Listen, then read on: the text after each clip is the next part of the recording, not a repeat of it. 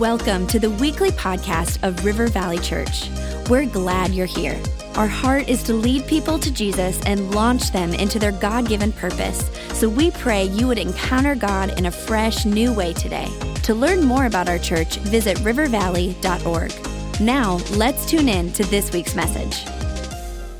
I have loved every minute of this service, especially the music, and I just love singing songs of victory about our Savior who conquered death, hell, and the grave. And it is a great day to celebrate that victory.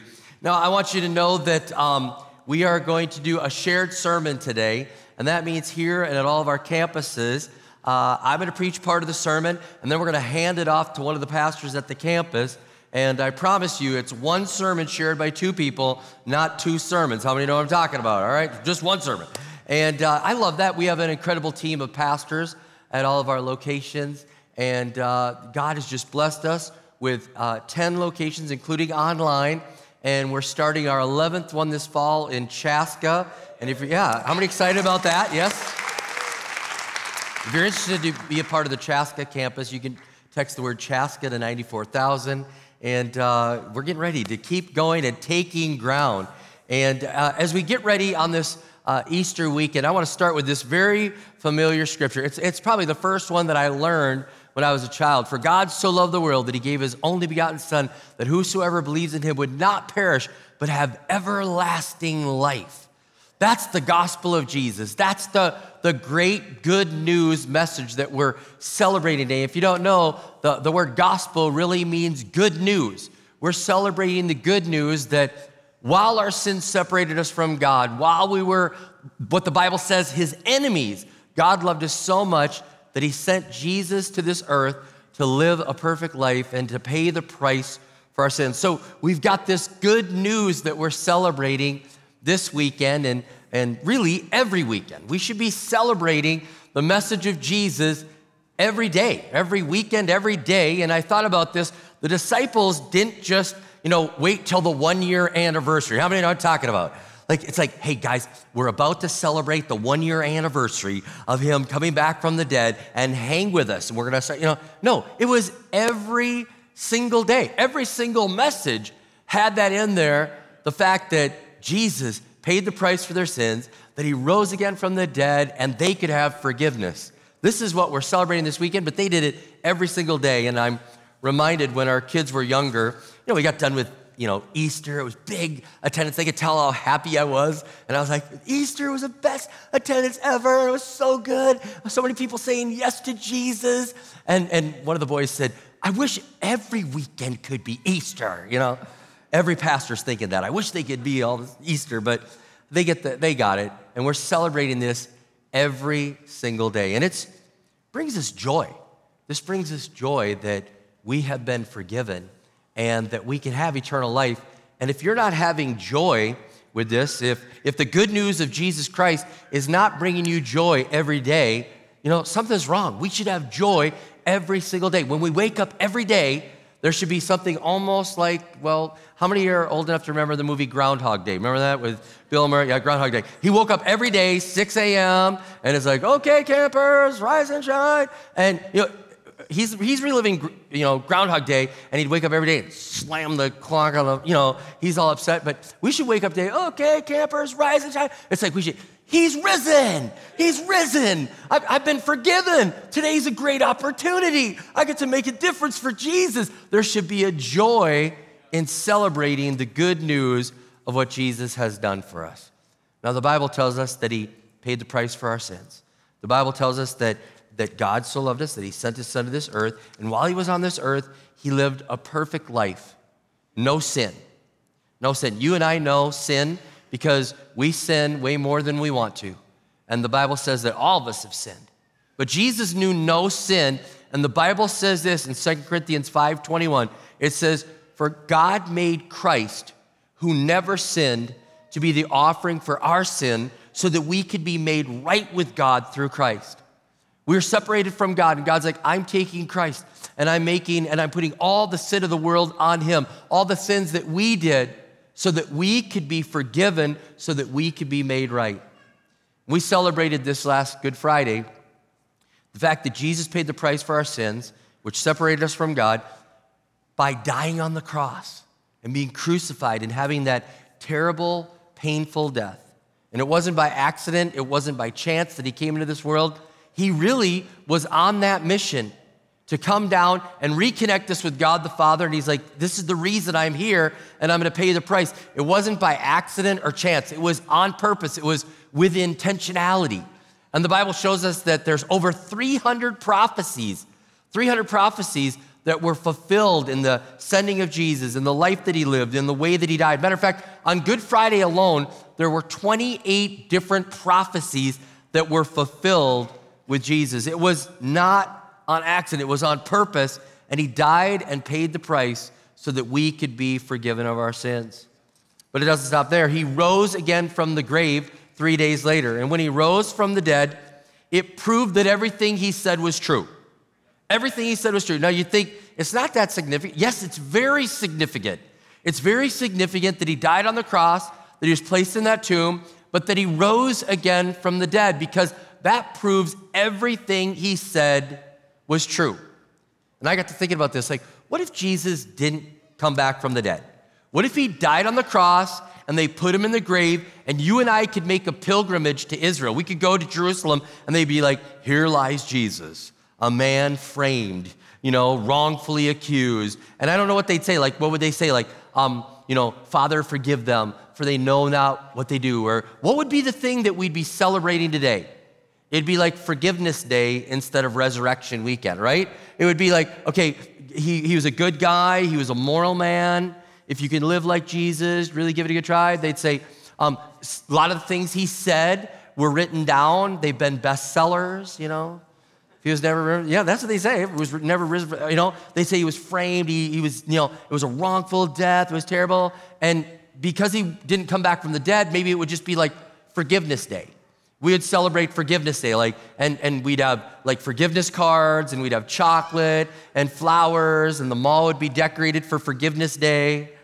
And then there'd be a sign says, nothing says forgiveness like a diamond. You know what I mean? It would be something like that, right? That's what the world would do. But this isn't just Forgiveness Day. This is Jesus rose from the dead day. This is everything he said is true. This means eternal life. This means it all can be ours because his promises are true, and it's beautiful. And not only do we have what he said, that he would come back from the dead, but we have people that wrote this down for us.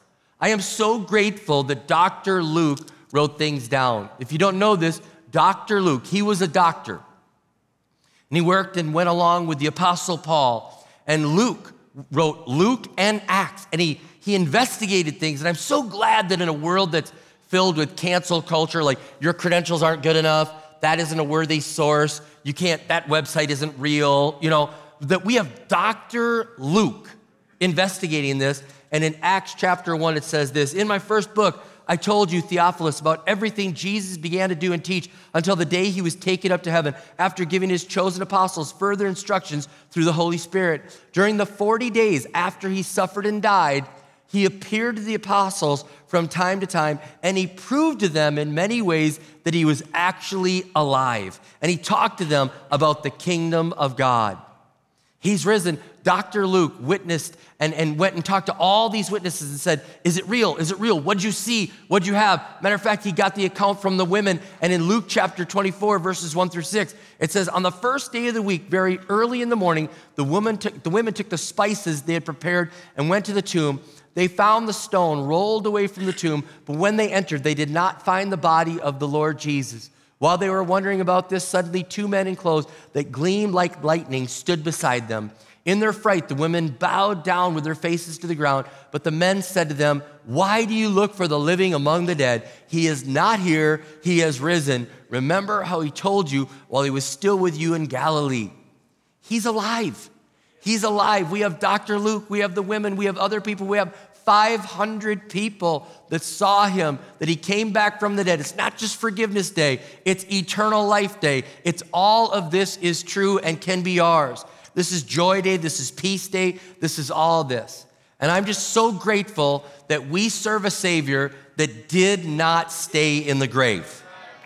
And before the campus pastors and at all the campuses and one of our pastors here comes to finish this message, I want us to just thank God and celebrate that we serve a risen Savior. He's King of Kings. He's Lord of Lords. He's alive. Come on, let's give him praise right now. He came, he lived a perfect life, he died, he rose again, and today, because of what he did, you can be forgiven. This is not just Forgiveness Day, like Pastor Rob said, but this can be your forgiven day forever and ever and ever. Because he died, because he rose again, and on Easter weekend, we know we can be forgiven of our sins. Ephesians 1 verse 7 says this, in him, Jesus, we have redemption through his blood, the forgiveness of our trespasses, according to the riches of his grace. We can be forgiven. We can be made new. Jesus can make us alive. And there is no greater joy than knowing that all of my sin and all of my failure and all of my shortcoming, I've been made right with God because of what Jesus did for me. For those of you that are in Christ, this is a reminder for you, the freedom that you live in, the peace that you have, the joy that you have. And for those of you that have not yet given your life to Jesus here and watching online, right now, today is the day of salvation. Today you stand at the threshold of a decision that will shape your eternal destiny. The resurrection of our Lord and Savior Jesus Christ. It's not just a historical event, although it is to be commemorated, but a life-altering reality that demands your urgent attention. It means that you can be forgiven. My goodness. I can't just work my way out of it. I'm gonna be better. I'm gonna try harder. I'm gonna be a good person. Let the good works outweigh the bad works. No, I need to be forgiven by God. Charles Spurgeon said this, the resurrection of Jesus Christ, it is the Gibraltar of the gospel. It's the foundation of our faith and the hope of our souls. The hope is that we've been forgiven. We've been put back in right standing with God. It's through Jesus' death and resurrection that God's grace and mercy are made available to you today, offering you forgiveness of your sins. You might ask yourself, do I need forgiveness? Fair question if you didn't grow up in church or haven't read the Word of God. What is right in this world? It's like up is down and down is up, and who set the rules? And I want to let you know that God set the rules, and it's in His Word. He designed you, He made you, and He made what is right and what is wrong. We've all sinned. We've all fallen short of the glory of God, meaning we had a sin debt that we could never pay, yet Jesus paid our debt. Jesus paid it all. Think about being in debt. You are not at peace while you are in debt. You are not set free while you are in debt. Yet when your debt is paid, you've been set free and given peace. 1 Peter 1, 3 and 4 says this, blessed be the God and Father of our Lord Jesus Christ. According to his great mercy, he has caused us to be born again to a living hope through the resurrection of Jesus Christ from the dead. To an inheritance, I'm no longer in debt, now I have an inheritance. And what is that like? It is imperishable, undefiled, and unfading, kept in heaven for you. When you give your life to Jesus, you know that forever and ever into eternity, you will be with the Lord in heaven, in peace, with joy. There's a security and assurance with Jesus Christ. But it's not automatic. Forgiveness is not automatic. Your sin has been paid for, but you need to apply it to your account. We must humbly ask Jesus to forgive us. And at the end of this message, here and watching online, we're gonna have an opportunity, every person, to make that decision, to humbly say, Jesus, would you forgive me of my sins? And it is applied to your account. When you are forgiven, there's new peace in your life. When Jesus appeared to his disciples after he rose again, Luke 24:36, as they were talking about these things, Jesus himself stood among them and said to them, peace to you. Think about that. He could have said a lot of things. I mean, he lived with these guys for 3 years. He could have said, I'm back. But he said, peace to you. And it's not just like a good greeting. Hey, what's up, guys? Peace. Everybody calm down. No, he was saying, I, who am the Prince of Peace, be upon you.